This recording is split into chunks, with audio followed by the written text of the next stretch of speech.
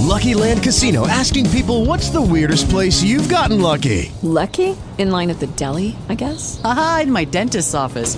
More than once, actually. Do I have to say? Yes, you do. In the car before my kids' PTA meeting. Really? Yes. Excuse me, what's the weirdest place you've gotten lucky? I never win and tell. Well, there you have it. You can get lucky anywhere, playing at LuckyLandSlots.com. Play for free right now. Are you feeling lucky? No purchase necessary. Void where prohibited by law. 18 plus. Terms and conditions apply. See website for details.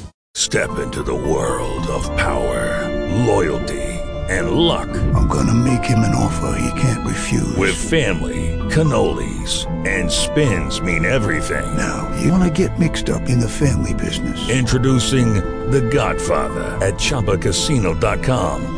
Test your luck in the shadowy world of The Godfather slot. Someday, I will call upon you to do a service for me. Play The Godfather, now at ChumbaCasino.com. Welcome to the family. VGW Group. No purchase necessary. Void where prohibited by law. See terms and conditions. 18 plus. I protest against this extraordinary... Sit down, says the judge, pulling his bowie and laying it on his pulpit. I beg you to respect the court. So he done it. Then he called Bill Withers. Bill Withers, sworn, said, I was coming along about sundown, Saturday, September 2nd, by the prisoner's field, and my brother Jack was with me, and we seen a man toting off something heavy on his back, and allowed it was a nigger stealing corn. We couldn't see distinct. Next we made out that it was one man carrying another, and the way it hung so kind of limp, we judged it was somebody that was drunk, and by the man's walk we said it was Parson Silas, and we judged he had found Sam Cooper drunk in the road, which he was always trying to reform him, and was toting him out of danger. It made the people shiver to think of poor old Uncle Silas toting off the deceased down to the place in his tobacco field where the dog dug up the body, but there weren't much sympathy around amongst the faces, and I heard one cuss say, "'Tis the coldest-blooded work I ever struck, lugging a murdered man around like that, and going to bury him like a animal, and him a preacher at that." Tom he went on thinking, and never took no notice. So our lawyer took the witness and done the best he could, and it was plenty poor enough. Then Jack Withers he come on the stand and told the same tale, just like Bill done. And after him comes Brace Dunlap, and he was looking very mournful and most crying, and there was a rustle and a stir all around, and everybody got ready to listen, and lots of the women folks said, "Poor cretur, poor cretur," and you could see many of them wiping their eyes. Brace Dunlap, sworn, said, "I was in considerable trouble a long time about my poor brother, but I reckon things warn't near so bad as he made out, and I couldn't make myself believe anybody would have the heart to hurt a poor harmless critter like that." By jings, I was sure I seen Tom give a kind of a faint little start, and then look disappointed again. "And, I couldn't think a preacher would hurt him. It warn't natural to think such an onlikely thing, so I never paid much attention. And now I shan't ever, ever forgive myself, for if I had a done different, my poor brother would be with me this day and not lying yonder murdered, and him so harmless."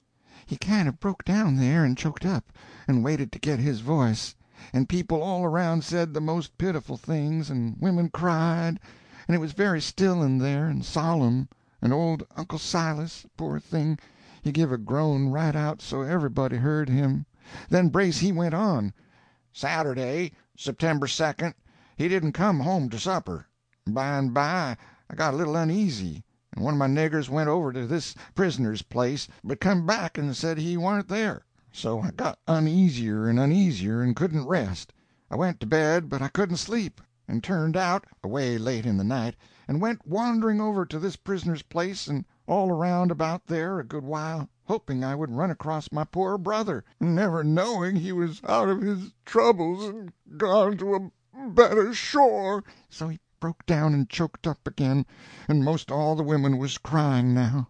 Pretty soon he got another start and says, "But there warn't no use. So at last I went home and tried to get some sleep, but couldn't. Well, in a day or two everybody was uneasy, and they got to talking about this prisoner's threats, and took to the idea, which I didn't take no stock in, that my brother was murdered, so they hunted around and tried to find his body, but couldn't, and give it up. And so I reckoned he was gone off somers to have a little peace, and would come back to us when his troubles was kind of healed. But late Saturday night, the 9th, Lem Beebe and Jim Lane come to my house and told me the whole awful assassination, and my heart was broke. And then I remembered something that hadn't took no hold of me at that time, because reports said this prisoner had took to walking in his sleep and doing all kinds of things of no consequence, not knowing what he was about. I will tell you what that thing was that come back into my memory.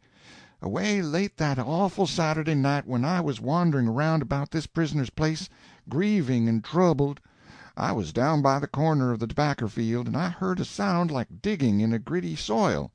And I croped nearer and peeped through the vines that hung on the rail fence, and seen this prisoner shoveling with a long-handled shovel, heaving earth into a big hole that was most filled up. His back was to me, but it was bright moonlight, and I knowed him by his old green baize work-down with a splattery white patch in the middle of the back, like somebody had hit him with a snowball. He was burying the man he murdered. And he slumped down in his chair crying and sobbing, and most everybody in the house busted out wailing and crying and saying, "Oh, it's awful, awful horrible!" And there was a most tremendous excitement, and you couldn't hear yourself think. And right in the midst of it up jumps old Uncle Silas, white as a sheet, and sings out, "It's true, every word! I murdered him in cold blood!" By Jackson, it petrified them.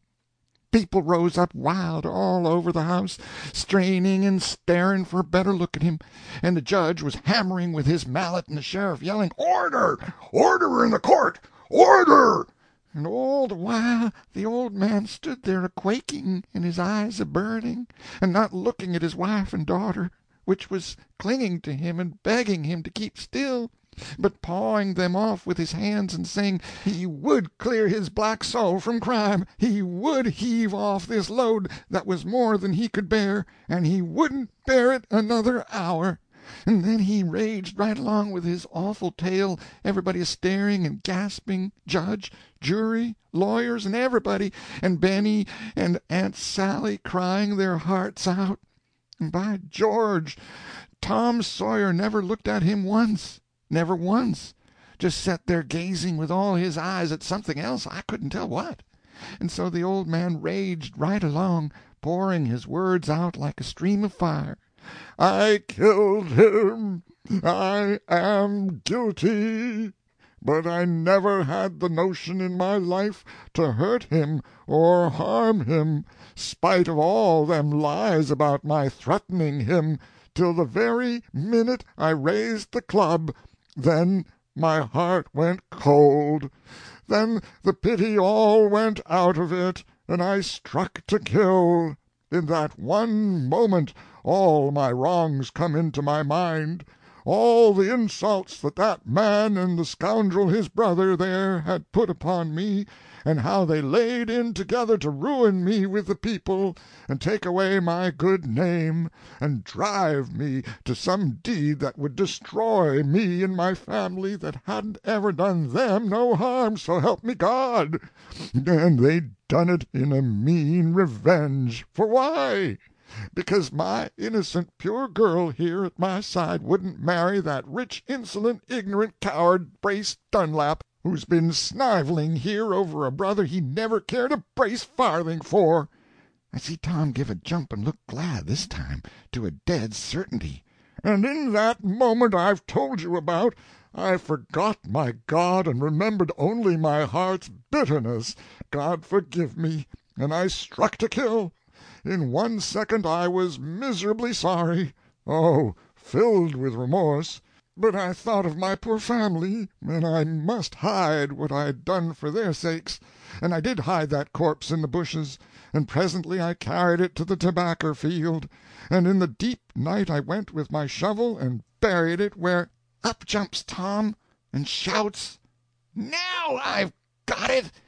and waves his hand, oh, ever so fine and starchy, towards the old man, and says, "Sit down! A murder was done, but you never had no hand in it."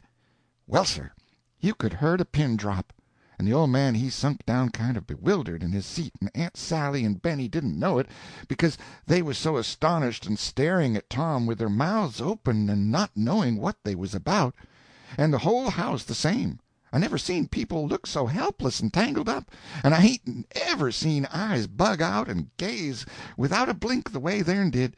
Tom says, perfectly calm, "Your Honor, may I speak?" For goodness sakes, yes, go on, says the judge, so astonished and mixed up he didn't know what he was about hardly. Then Tom he stood there and waited a second or two. That was to work up an effect, as he calls it. Then he started in just as calm as ever, and says, "For about